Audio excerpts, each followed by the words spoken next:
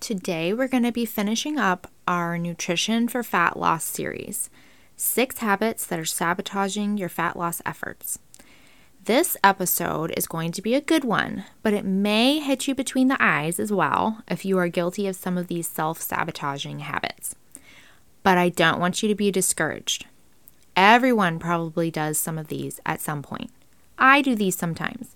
It's about whether these things become a habit that sabotage your fat loss efforts. So keep that in mind. This is meant to put a spotlight on things that are keeping you from achieving what you want to achieve and not a guilt trip. Are you ready? Let's dive in. Hey friend, welcome to the Effective Fitness for Women podcast, your go-to guide for practical weightlifting and nutrition tips. I'm Rachel, a wife, mom of 6, registered dietitian, and passionate weightlifter. This podcast is for the woman who is tired of not knowing what to do in the gym, frustrated with trying to eat right, but not sure what eating right actually is, and just wants to start seeing some results. If that's you, then you're in the right place. This podcast is all about teaching you what you need to do in the gym and the kitchen to lose fat, gain muscle, and be the strongest you've ever been. Are you ready? Let's go. So let's get into today's topic. These bad habits aren't in any particular order of importance. These are just all things that, in my experience, when people let these things turn into a habitual part of their lives, they're a recipe for not achieving your fat loss goals. Also, if you haven't listened to part 1 or 2 of this series yet, do that now. Those are going to help you know what to do and not just what not to do. So, number 1 is a big one, consuming sugary drinks. If you are in a season of fat loss, you want your calories going to foods that are going to fuel your workouts or help you stay full and satisfied. Sugary drinks do neither of those. So what specifically am I talking about? Non-diet sodas, frilly coffee drinks like frappuccinos or lattes with syrups and whole fat milk added to them. Alcohol is a big one. It may not have sugar if it's like straight alcohol, but it has a lot of calories. Also juice, energy drinks. So look at your label on your drink, and if it isn't like 20 calories or less per serving, you don't need to be drinking it regularly. Notice I said regularly. There's a season for everything, right? But sugary drinks probably don't belong in a season of fat loss. The second thing that's sabotaging your efforts is treating weekends differently than weekdays. Okay, so this one was super hard for me to break. I am really goal-oriented, so I would tell myself things like, oh, eat super good this week so you can splurge on the weekend and stuff like that. I'm not talking about a planned meal where you eat a little more, I guess, decadently than the rest of the week, and then you go back to your normal eating habits. That's planned, and that's okay if it helps you stay on track for the rest of the week. I'm talking about all effort flies out the window all weekend. Seriously, I can't tell you what a difference it made for me when I started treating weekends like my weekdays. I was sabotaging my efforts so bad before. And I would work so hard all week eating right, and then I would blow it on the weekends, and it would show. Honestly, I think it was because I didn't want to acknowledge how 2 days of eating without limits could actually offset an entire week of work. Once I acknowledged that, and I put some limits on myself for the season of fat loss that I was in, my results started coming. And you'll notice that I talk about seasons of fat loss because I just love this idea that there's seasons for things. You don't need to be dieting your entire life. I was so sick of dieting my entire life. But when I started thinking of there's a season for fat loss, and then later we're going to talk about a season for muscle gain where you eat a little bit more because your goal during that season is to gain muscle, it helped my brain to be able to accept, like, this is just for not right now. It's not never. Does that make sense? So that's what we're going to be talking about soon on the podcast too, is the season of muscle gain. So once I started realizing that I could blow an entire week's worth of work on one weekend, and then I put some limits, then I started gaining momentum and I really started seeing results. The next thing I can speak is inconsistency. You record your calories one day and then you don't for 2 days, and then you do it again for 3 days and then you stop. The same goes for your workouts. You go to the gym one day, 1 week, and then 5 days the next week, and then 3 days the week after that, and then none for 2 weeks. The problem here is usually that you haven't set realistic goals for yourself. You set your expectations too high.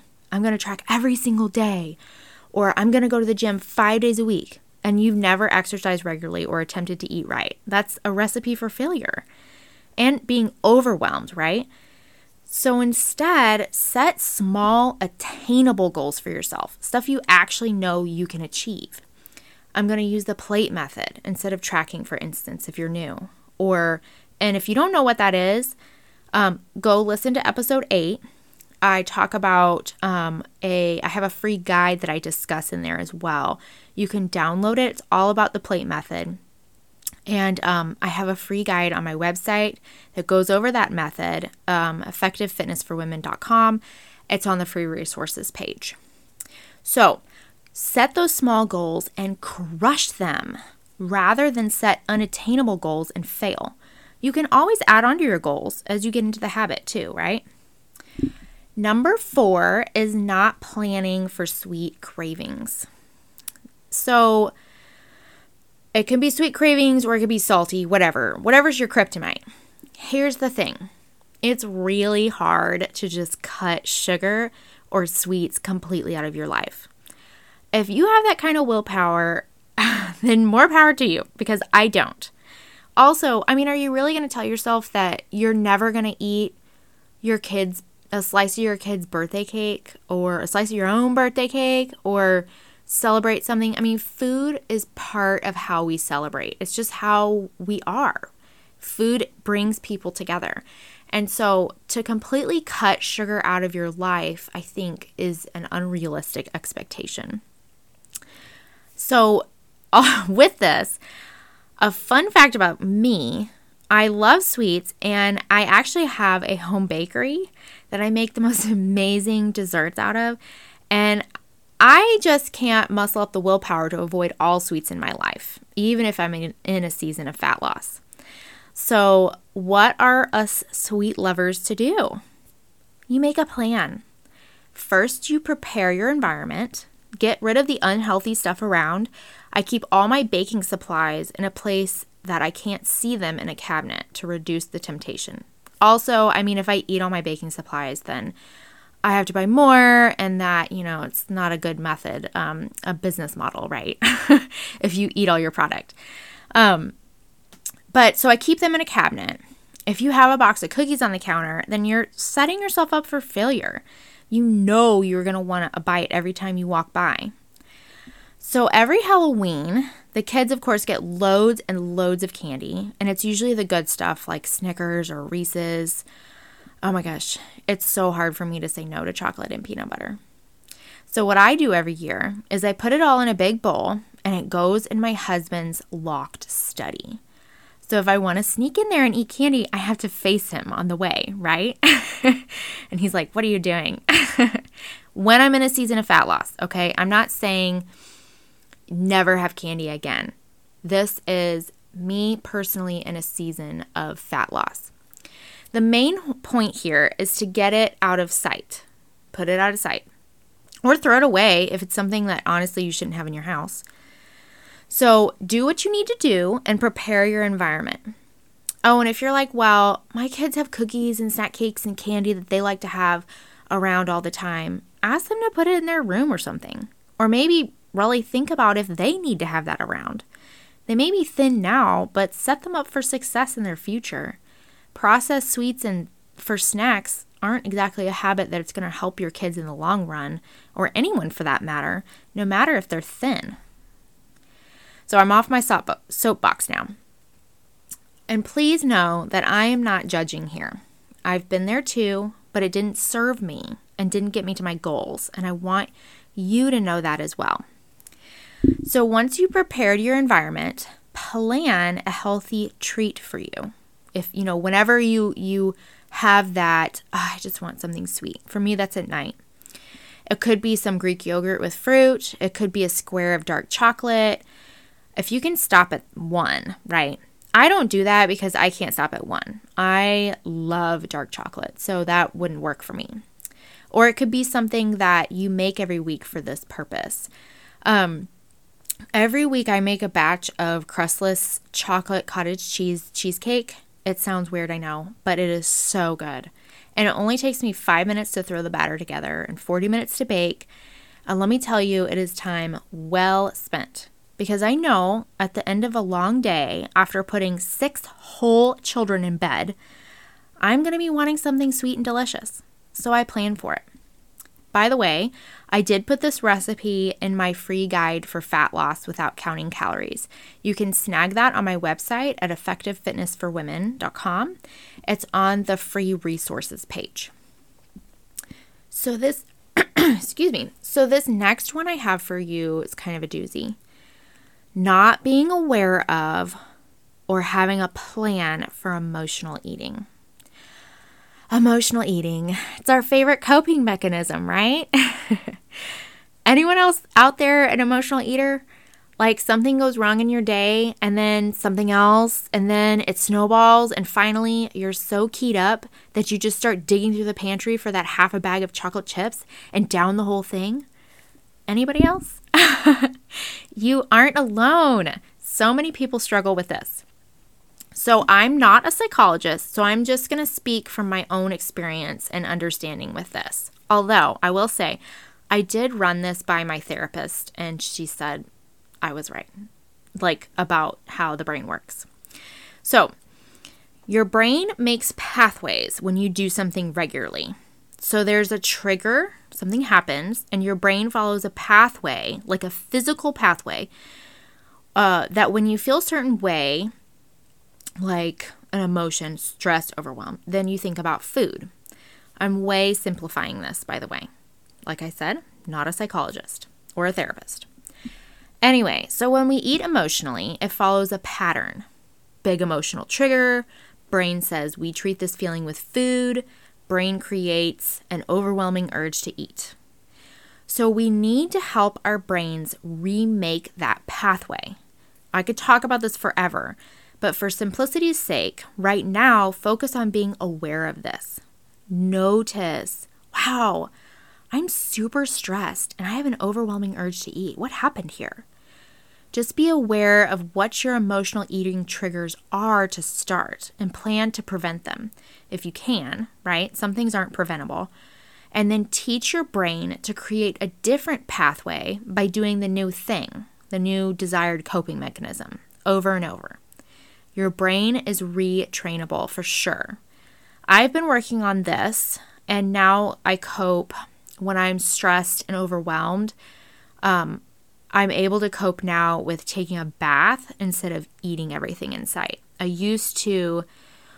would cope definitely emotionally. I mean, when I was pregnant with my 5th baby, there was a point my husband's father died and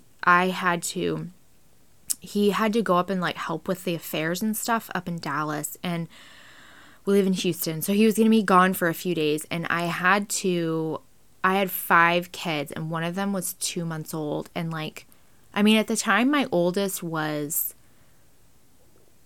6 or 7. So I was doing them for like a whole weekend alone. And I was so stressed. And let me tell you, I ate an entire tub of cookie dough. Like not the small tub, like not a pack of break and bakes, like the bulk size, the bigger tub, right? Anyway, I ate the whole thing because that's how I coped, right? So I'm so glad that I've been able to retrain my brain because now I take a bath. I will say that if you have a super big problem with this, like you are binging or purging or something like that, then I highly encourage you to work with a therapist to help you reprogram your brain. That needs to be taken care of first. Okay, so on to number 6, not planning meals. This is a big one. Well, I feel like they're all big, but this is probably one of the biggest. Not having a plan for meals. So you download my free guide. You're going to try and eat right. And then next thing you know, it's 4 p.m. and you still haven't gone to the store for dinner and you have no idea what the family's eating tonight. Chick-fil-A it is. Sound familiar? I was so bad about this. The remedy is to meal plan. Yes, it takes work. It takes intentionality. But if you have real goals and real desire for change, then that's what it takes, and you do it. It doesn't mean you have to prep everything. Some people like to do that, and that's great, especially if you're taking your lunch to work or something, but you need to have a plan. What I do personally is I set aside an hour to an hour and a half each week, and I write down the plan for literally every meal we will eat this week. What are the kids eating for lunch? Snacks for school? What am I eating for lunch? What is the family eating for dinner? I plan each one out. It sounds like overkill to a lot of people, but let me tell you, my stress level is way down because there's a plan. Also, I don't go to the store 5,000 times per week anymore. I'm going to do a whole episode on meal planning soon, so we will dive into that more later. But for now, work on having a plan for a minimum your lunch and your dinner meals. So to recap, our 6 habits that are sabotaging our fat loss are drinking sugary drinks, treating weekends differently than weekdays, inconsistency, not planning for sweet cravings, and not being aware of or planning for emotional eating, and last, not meal planning. So your action item for this week, what I want you to focus on, pick the biggest one of these habits, just one, and work on improving it. That's your goal. Think about what needs to happen to get the needle moving in the right direction. Remember, it's progress over perfection. So for example, if you struggle with drinking sugary drinks, think about when you usually do that. Wine after the kids go to bed, juice with breakfast, driving through Starbucks for a frilly coffee drink. Then think about what you can do instead of that and make a plan for it. Take action. So that is it for this week, and this ends our fat loss series. I will be doing a series very soon on muscle gain, so look out for that. I will talk to you next week. If you enjoyed today's podcast, be sure to subscribe, and I would love to see a 5-star review from you. This helps other women find this podcast so they can start to get results too. Let's help other women start their fitness journey together.